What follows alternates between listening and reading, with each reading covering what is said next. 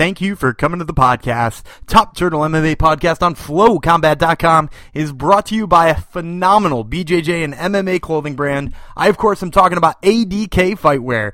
They are a family-owned combat clothing brand focused on helping you get to whatever your goals are. So whether you're heading to ADCCs, hoping to take home that gold at a local tournament, or just trying to get in better shape, meet them at the top of whatever mountain you climb. And if you're ready to climb that mountain right now, you can go to adkfightwear.com and enter promo code TURTLE, that's TURTLE, for 10% off your entire order. Once again, that's adkfightwear.com, and they bring you this episode of Top Turtle MMA, and it starts right now.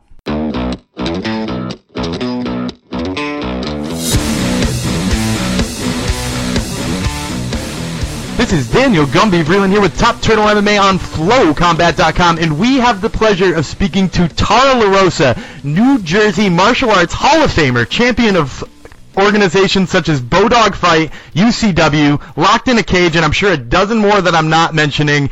She's an MMA legend of the sport, and we've got a chance to talk to her today. So, Tara, let's start off talking about this episode's all about women who were pioneers of MMA and sort of were part of MMA during the darker times. Can you tell us a story about what MMA looked like for women during these early days?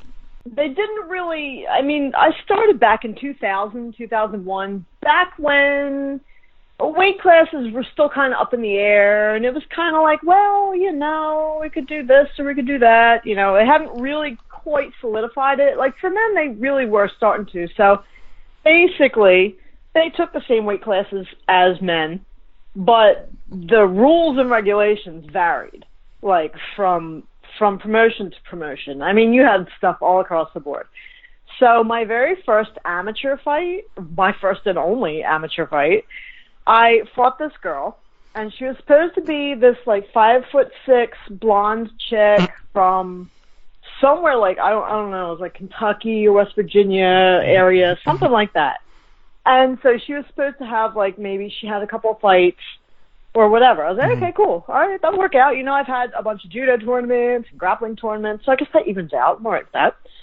So I got there, weighed in, 135, whatever, and that's not who was standing across the ring from me. So I got in there, and this girl was every bit 5'10" and thick black cornrows. Now look, I'm about 5'5.5", although I'll pretend that I'm 5'6". So I'm like, oh shit. All right, well, I guess we're going to have to use more judo because, whatever. So we got underway and we get going. The bell rang and she came across the ring at me, and I swear she got bigger and bigger and bigger, and then she got right up near me, and then she hit me, and I was like, oh shit. And she punched me right in the face. I was like, oh, all right, well, it's judo. So I ended up finally getting a hold of her and threw her. We got to the ground. Now look, I was at a disadvantage to begin with because she had fought and I had not. It was my first MMA fight. And this was the main event, of course, because, women back then were a spectacle. It was, unheard of. So we were the main event. It was 1 10-minute round. And...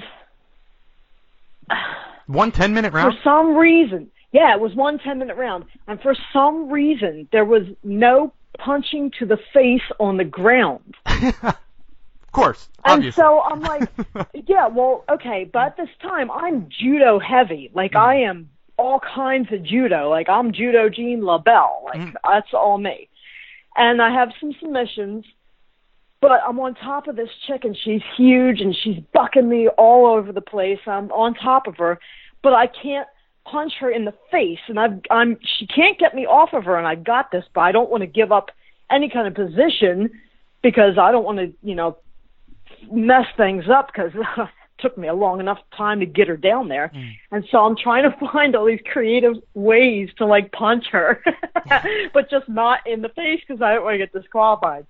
So yeah, back then it was up in the air. It was all kinds of crazy rules. Yeah, it was 1 10-minute round and there was no punching to the face. Now I don't remember if that was just for me, for my fight or if that was for all the fights on that show. So it was sometimes There's a little even show different. called Kickfest. So sometimes it was even different based on where you were on the card. Yeah, true. Yeah, that's yeah. wild. So I Yeah, know that right? from there, obviously you went on to a huge career, but also you got involved in sort of influencing the New Jersey Athletic Commission to change some of the rules for women. Can you tell us a little bit about the work that you did with them? Some of the things I was the only female fighter sort of on like the advisory board or something for the ABC Commission, which helped with writing the rules and everything. And so we would get they would send us emails about which different rules we thought of and what needed to change, what we thought needed to be addressed and things like that. And I helped set the requirements for the women's weight classes, which basically I was like, well, they just need to be the same as men's pretty much.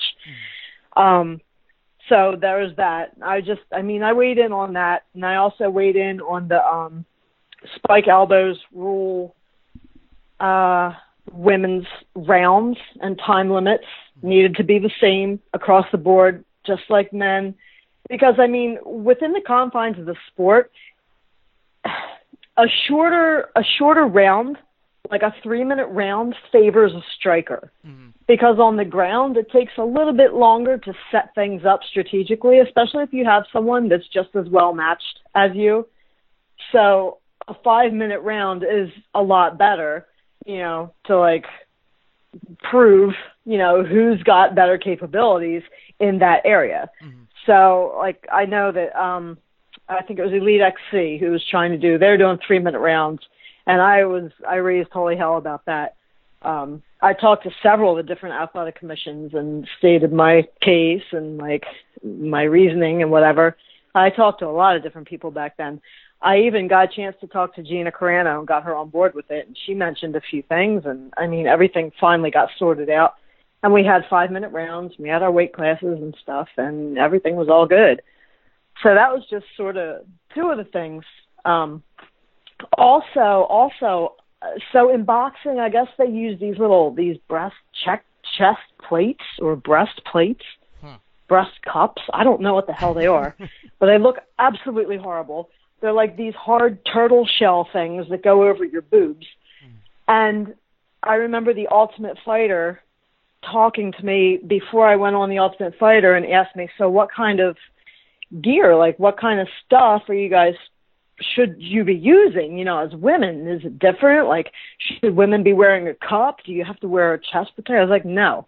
If anything, that's more of a hindrance and can be used as a weapon than anything else. Yeah, so basically, just as guys, we don't have that little extra appendage down there, so we don't really need that hardcore protection. So we don't need to wear a cup because it's just going to, you can use it as a weapon during an armbar or any kind of mount or something like that. So we definitely didn't need it, especially the way that they're made. Oh my God, no, absolutely not. It hinders movement. It's terrible. We've gone from a world where we had, pretty much no weight classes. We've had, some people fighting in 3-minute rounds, some people fighting in 5-minute rounds. We've had, the suggestion of breastplates in order for protection to what you see now, right? We see MMA now. Yeah. It's exactly the same. And now you see way more women in the limelight. Cyborg headlined the last pay-per-view. If I had told you back in 2001 when you first got started that women's MMA would have come this far, that they'd be headlining the biggest pay-per-views, what would 2001 Tara LaRosa have said to that? Well, shit. I can't wait to see how we get there. That's exactly what I would have said because I believed in it. But you know what? Back then, every conversation I had was to educate. I can remember having conversations in the electronics aisle in Walmart when I'm looking at the UFC DVDs or other DVDs that were for sale or anything, and somebody asked me about it or whatever. I would have conversations in the airport or in train stations or wherever I was or wherever I was traveling. And of course, my family and my friends. I had to educate everybody. Because everybody's like, oh, kickboxing. No, not kickboxing. Oh, like pro wrestling? No, not like pro wrestling. So it was just, you had to describe it. You had to really spell it out and lay it out. And it would take 5 or 10 minutes. Yeah. So I was constantly having these discussions. And then, of course, there was the people who say, oh, well, women can't do that.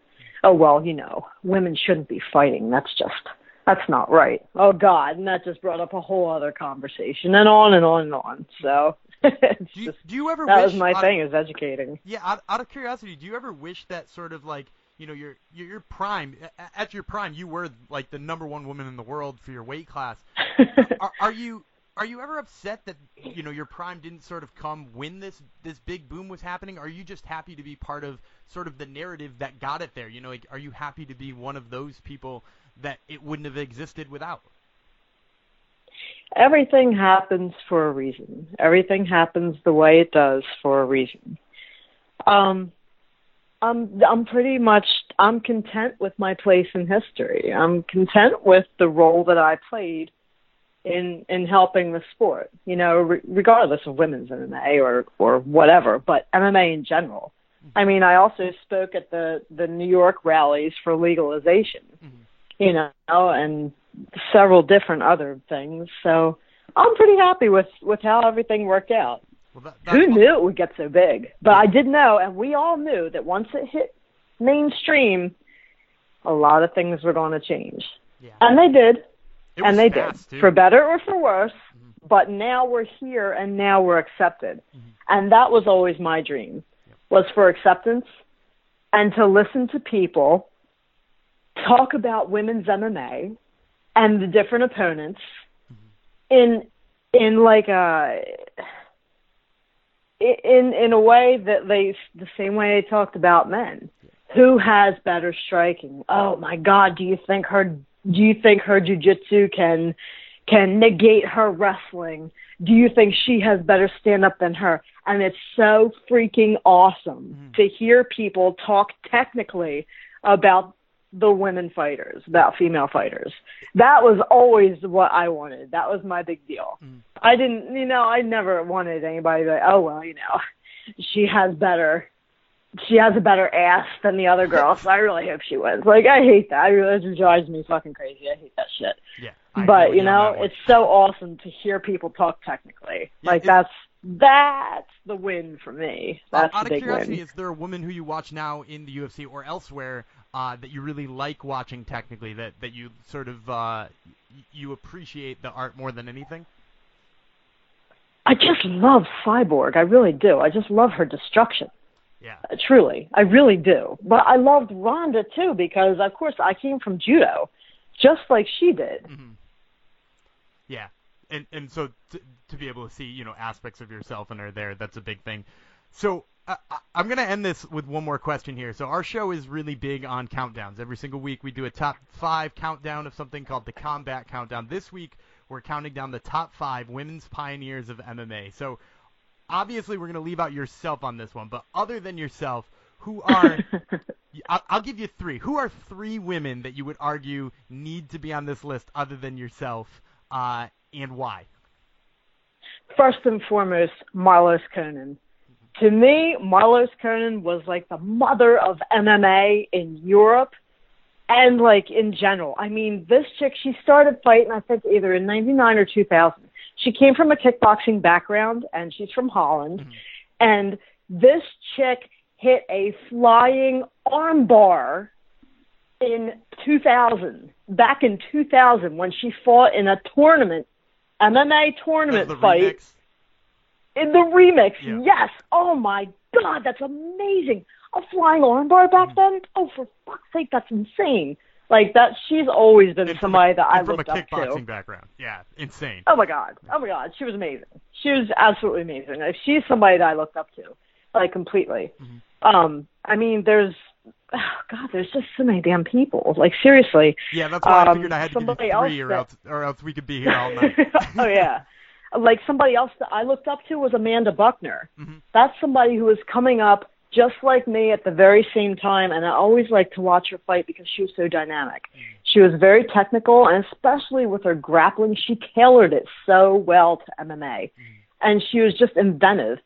And she knee-barred this chick, Leca Vieira, who was a Brazilian Jiu-Jitsu black belt in the first Abu Dhabi in 2005. It was the first Abu Dhabi that allowed women. They had a women's division in 2005. That was insane. That was unheard of. That was so freaking cool. And like forever, I will forever use that move. Oh my God. So she was a big influence on me, as was Marlos. And then another chick who hardly anybody has ever heard about, Megumi, not Fuji, but Yabushita. Yeah. Megumi Yabushita. Like, this chick, this little tiny Asian chick, was one of the first people. She also came from pro wrestling, but she was one of the first people in MMA, one of the first women. She was also in Remix. And this little chick, she was like 128, 130 pounds back then. She beat Svetlana Gundarenko. This chick was like 320. And it was just, she's just tenacious, and she never quit. And she was like a little animal. Granted, she may not have ever been the best, but she was just awesome, and her spirit is what absolutely shone through, and she was amazing. As recently as like 2 years ago, too. I know I saw her in a fight. Yeah, probably. Yeah. Just keeps... Yep. Absolutely crazy. But... So there's just some of the people, you know, I mean, there's in addition to, I mean, freaking Jen Howell, Judy Neff, Shayna Baszler, Julie Kedzie, oh my God, who else? I named Amanda Buckner. Kelly Cobalt came along afterwards. Yeah, there's so many. There's just so many freaking women. Doesn't get enough. Oh, Jen Howell beat the shit out of me. It was either my third or fourth fight, and I didn't have great takedowns. I had phenomenal ground. I was leagues ahead of everybody else on the ground back then. That was my huge asset. If I could get you to the ground, it was game over. For some reason, I just excelled really well in the ground, but my stand-up kind of sucked, like bad, and I just couldn't quite catch it. Like it never really blossomed for me. But Jen Howell, I think it was something like 2 minutes and 18 seconds into the first round. Yeah. She knocked me down 4 times.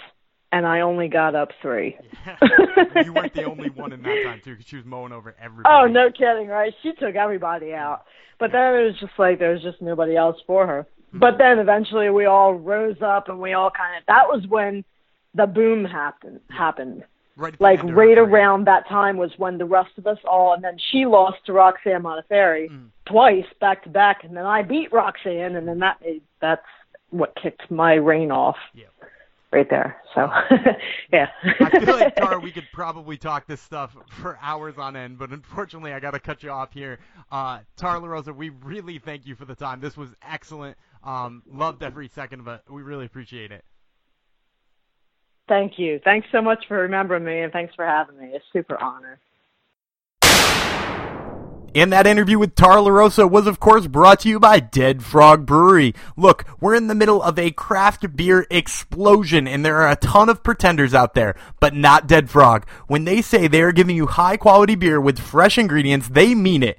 The beer has no pasteurization, no preservatives, and that's why it comes out tasting so damn fresh. I'd recommend their Green Magic IPA for you craft beer nuts, but if you're just stepping into the game of the nice beers, feel free to check out their Steel Toed Lager for a little bit of a lighter taste. And if you'd like to see more of what they have in store for you, head to deadfrog.ca or pick some up at your local liquor store today. And this is Dave and Dan with Top Turtle MMA on FlowCombat.com. Dave, that was Tara LaRosa. What'd you think?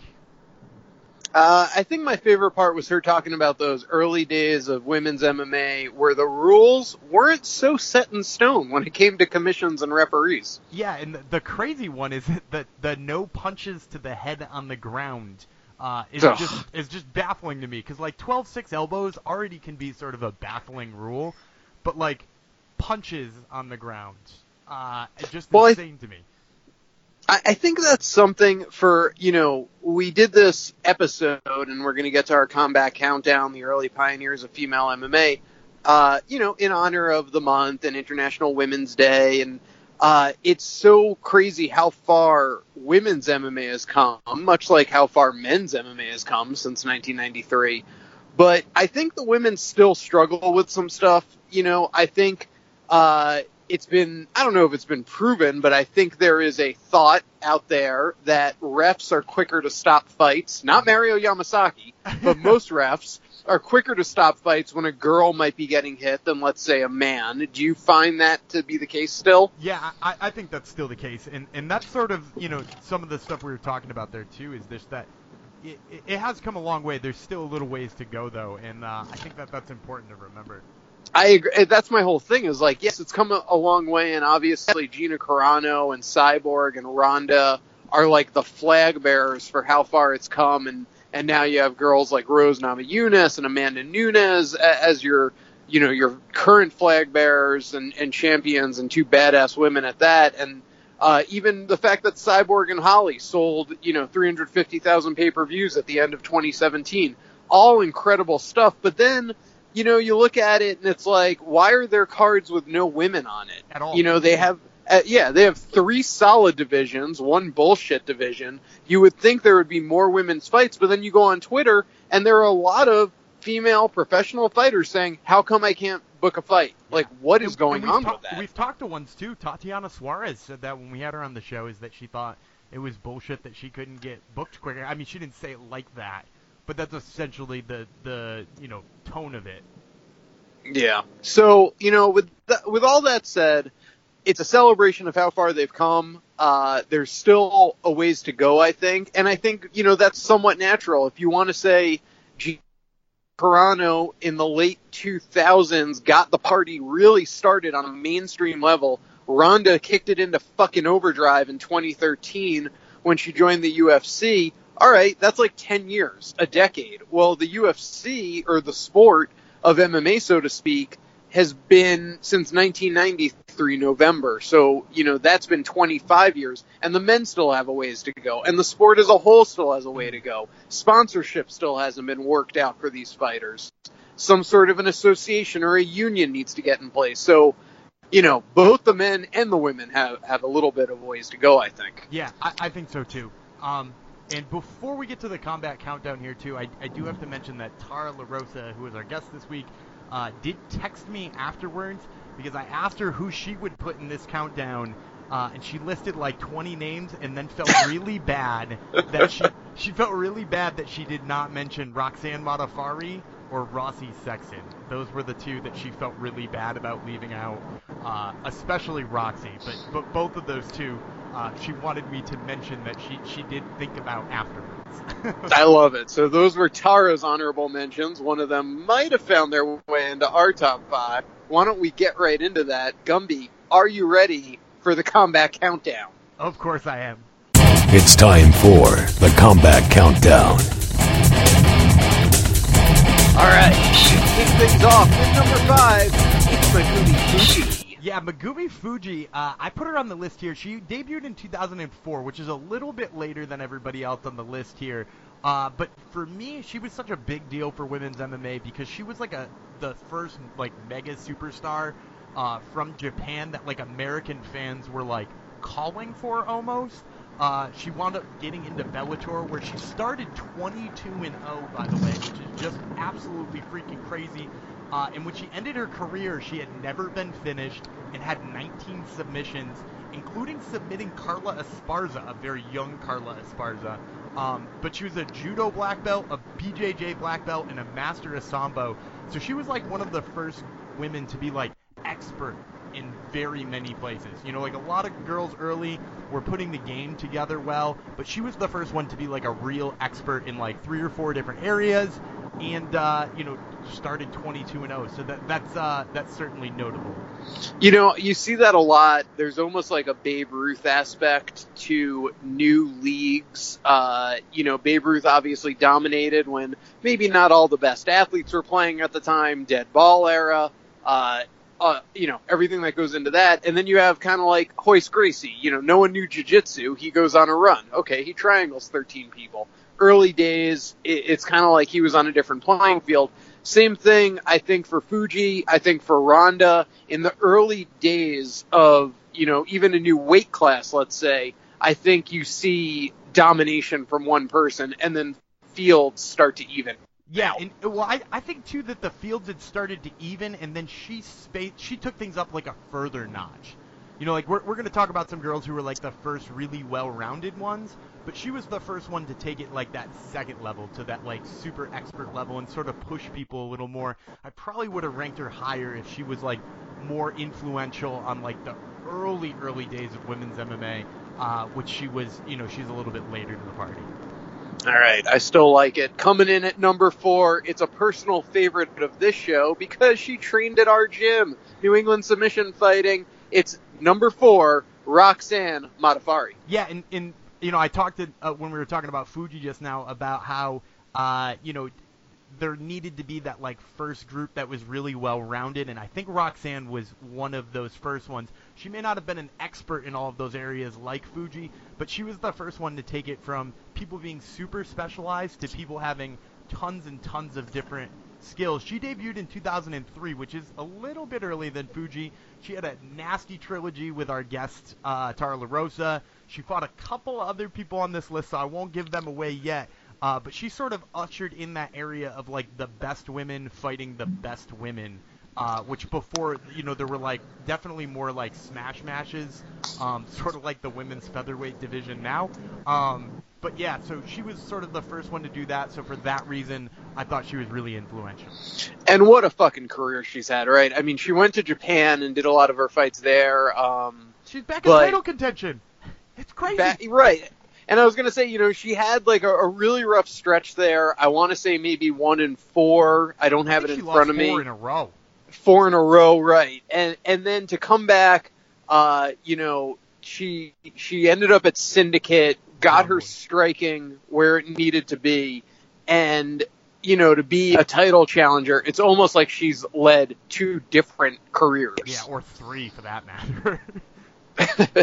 So props to her. We love us some Roxanne. Coming in at number 3, it's a name that's actually familiar if you've been watching Invicta. It's Marloes Coenen. Yeah, Invicta or Bellator too. I think she swung over there to Bellator for a while. Marloes Coenen debuted in 2000, and she was one of the first people who was starting to put it all together too. We talked about the well-roundedness, but there was a really, really awesome tournament in 2001 called the Remix. Where they invited, it was basically like UFC 1 only for the best women in the world, and they invited her over as a Dutch kickboxer, but she won her first fight via flying armbar, and that's why when Tara mentioned it in the interview, she had to be on this list just because she was the one who showed that a kickboxer could do jiu-jitsu too, and I think that was the first time where people were like, holy shit, and for that reason, Marloes Coenen's got to be on there. I love it. And coming in at number 2, oh my God, it's almost like we planned this all around having her on the show. It's our guest this week. It's Tara La Rosa. Yeah, so Tara La Rosa's on here for a couple of different reasons. Number 1 is she was part of that, like, Roxanne Modafferi, that Roxanne Modafferi well-roundedness, best fighting the best sort of era. And she sort of helped that, especially fighting Roxy 3 different times. But also that stuff we talked about on the show, she worked with the New Jersey Athletic Commission about getting the rules to be the same, not just for women, but for men, in working out the amateur stuff. She's somebody who actually shaped MMA entirely in so many different ways, not just in the cage, but outside of the cage. So for that reason, she's a pioneer of MMA in so many different ways. She's a member of the New Jersey Martial Arts Hall of Fame. So obviously they see the benefit of her as well, and I just was pumped that we got to talk to her this week too. Yeah, that was awesome, and we were so happy she agreed to be a part of it, and we were happy to name her number 2, so well deserving. Not just because she was our guest this week. We actually worked the list out before we even booked her. All right, we'll move to number 1. It's Jennifer. What? Where? Why? How? It's Jennifer Howe. Yeah, so Jennifer Howe, for me, I talked about it a little bit with La Rosa too, is that I think that it's really hard because so many people overlook Jennifer Howe because her career was so short. She debuted in 1998. So that's a long time ago for women's MMA. She started 11-0. She wound up losing 2 to Roxanne right in a row, and she wound up having back issues that kind of ended her career. But to me, she was like that first mythical MMA fighter that nobody thought could be beat for women. You know, she was, and a matter of fact, I did an interview with Monty Cox one time, who is a famous promoter / agent. He was in the news recently for some not so great stuff. But when I interviewed him, he called Jennifer Howe the female Fedor. And I think that gives sort of the mystique to it. Even though not so many people were watching her at that time, she had that like mystique that couldn't be beat.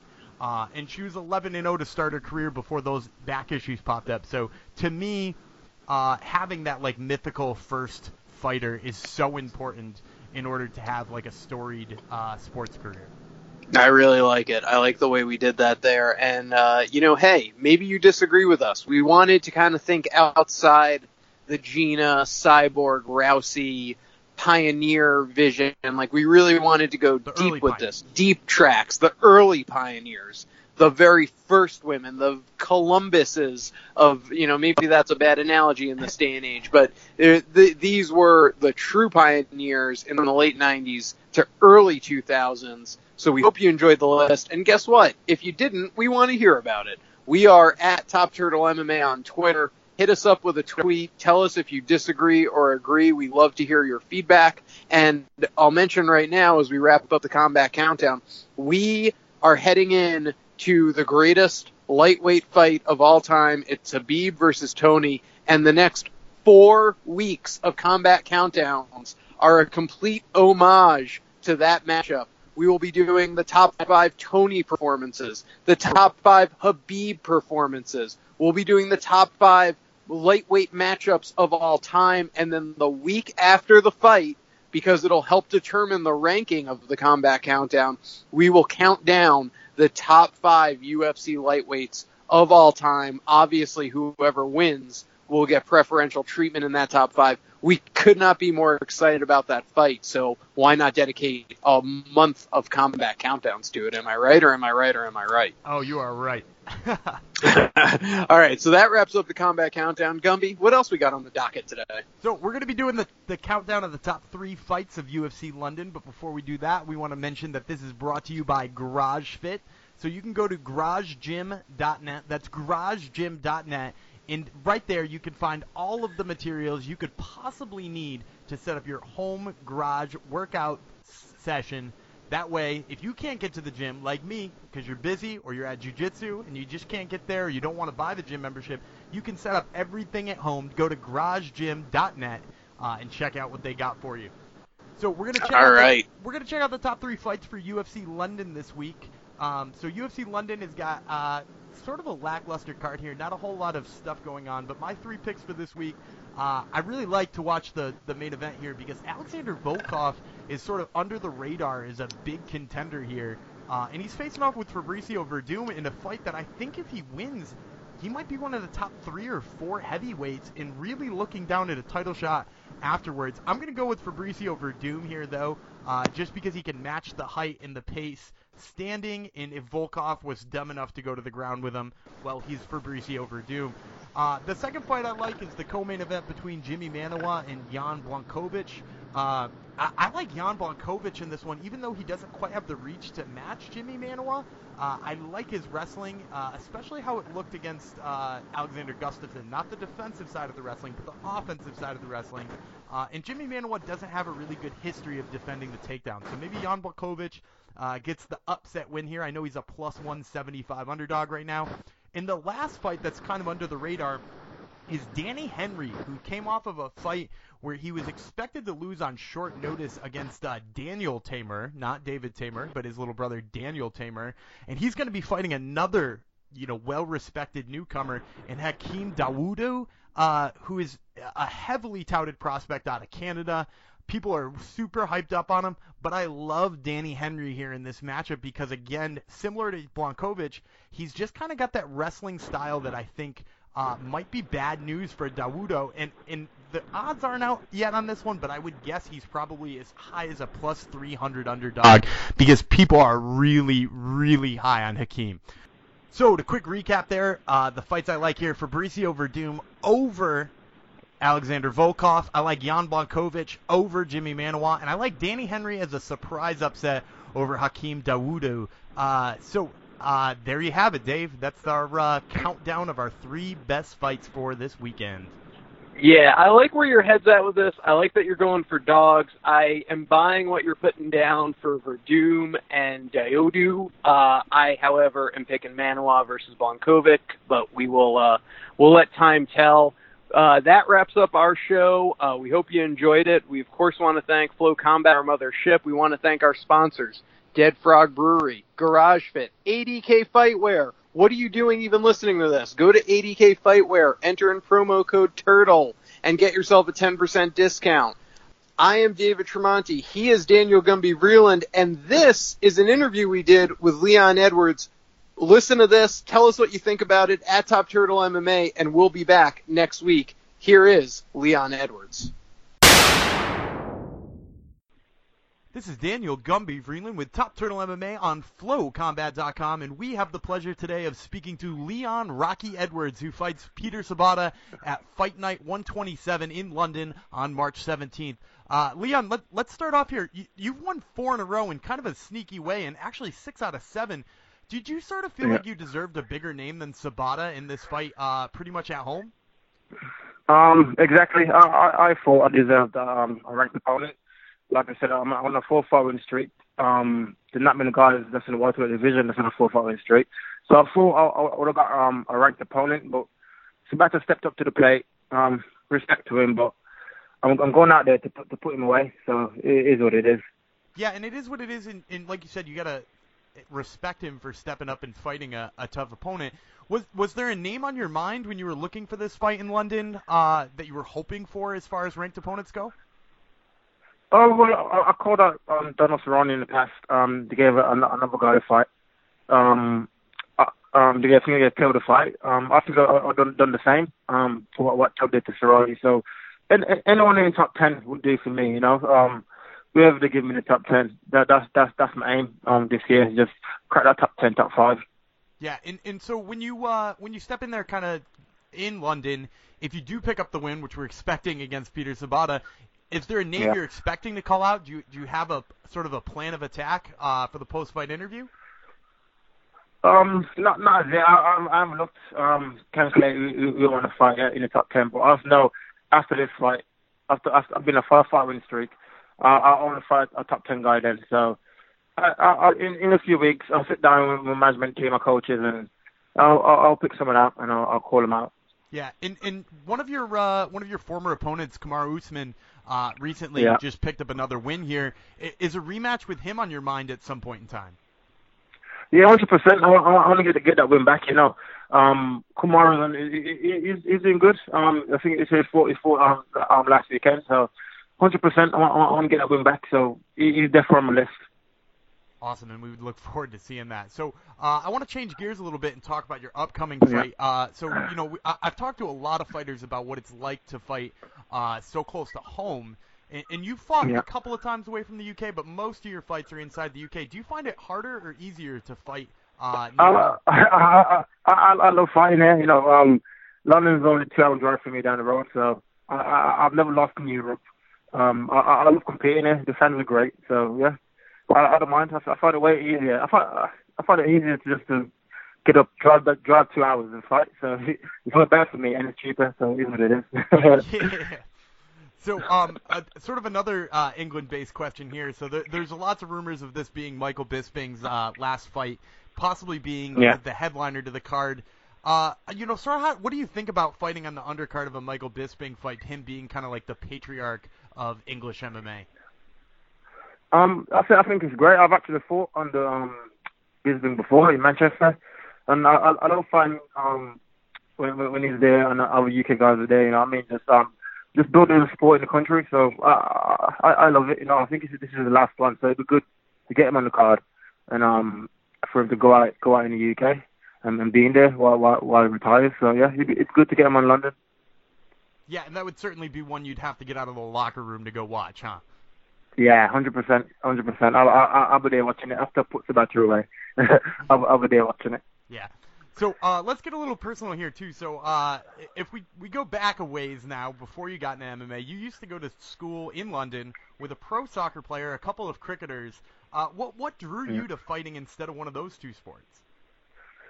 Oh, well, back in there, I used to love football. I think most kids did growing up in England. So then I was good at it somehow. Started getting in trouble. But then my mum brought me to the gym, which is UTC, which is close to home. So I went there just to stay out of trouble. And literally, just that's it. I fell in love with the sport.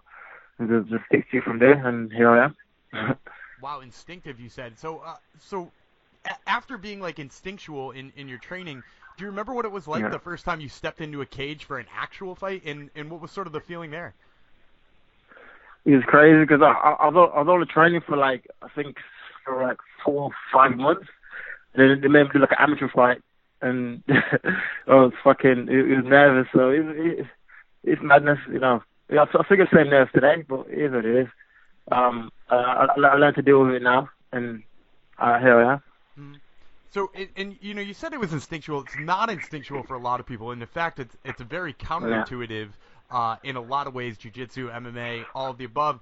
So, is it like a level of athleticism? Is this like something if you weren't a professional fighter, you could also go play football, or you could also go play cricket? Exactly. I think I would have done great in any sport. I think I'm just built to compete. My brother is the same. He's been doing MMA for 2-3 years, and he's tearing up the UK scene. So I think he's just built in us just to get in there, and it comes easier than a lot of people. I got to MMA when I was 17 years old. I was in the UFC by 22, 23, so I think he's just built in me. Mm-hmm.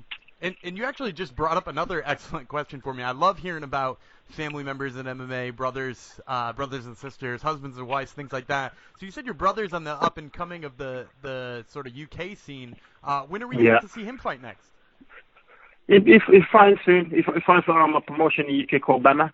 I've also fought for that promotion in the past. I won the bout there, and he'll get a bout as well. You know, he's fighting. He's fighting a week before me.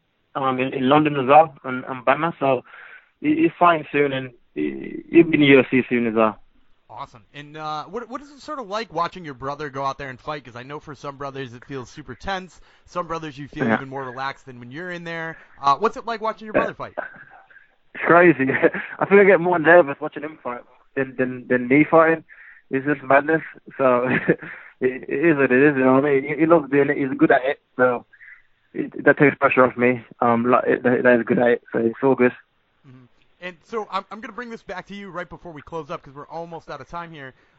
You're stepping into the cage once again with Peter Sobotta on Fight Night 127 in London on March 17th. Mm-hmm. What's your prediction for the fight? How does this one go down?